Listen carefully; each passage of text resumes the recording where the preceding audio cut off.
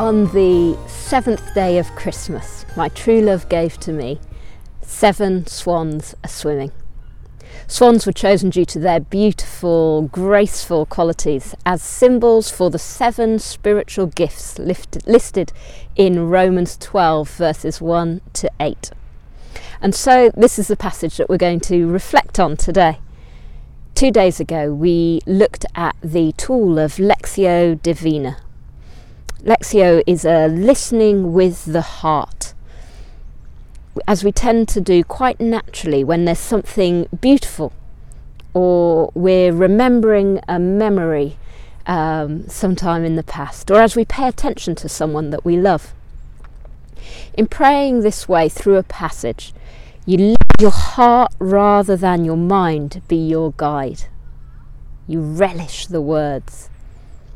Feel free to pause this at any point that you just want to spend a bit longer kind of mulling the words around in your mouth like you might do with a boiled sweet. And then just let the listening move naturally into a deep reflection upon the words and the spaces between them. And that then leads to a heartfelt response, speaking to God from your heart in response to what you have heard from Him through the passage.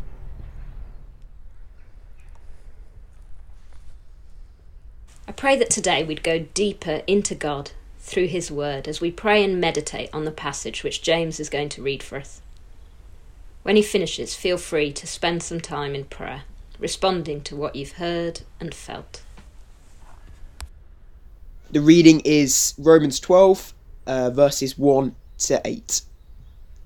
Therefore I urge you, brothers and sisters, in view of God's mercy, to offer your bodies as a living sacrifice, holy and pleasing to God. This is your true and proper worship. Do not conform to the pattern of this world, but be transformed by the renewing of your mind. Then you will be able to test and approve what God's will is, His good, pleasing and perfect will.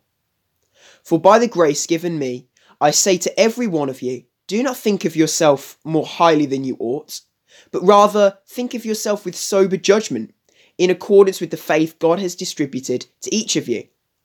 For just as each of us has one body with many members, and these members do not all have the same function, so in Christ we, though many, form one body, and each member belongs to all the others. We have different gifts, according to the grace given to each of us. If your gift is prophesying, then prophesy in accordance with your faith. If it is serving, then serve. If it is teaching, then teach. If it is to encourage, then give encouragement. If it is giving, then give generously. If it is to lead, do it diligently. If it is to show mercy, do it cheerfully.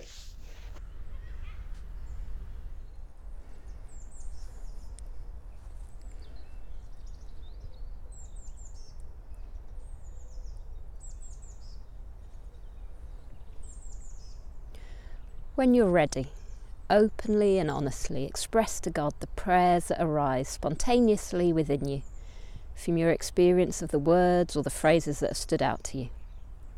These may be prayers of thanksgiving, petition, asking for stuff, intercession, lament, or praise. Then speak to God as honestly and simply as you can. Talk to God in your own words.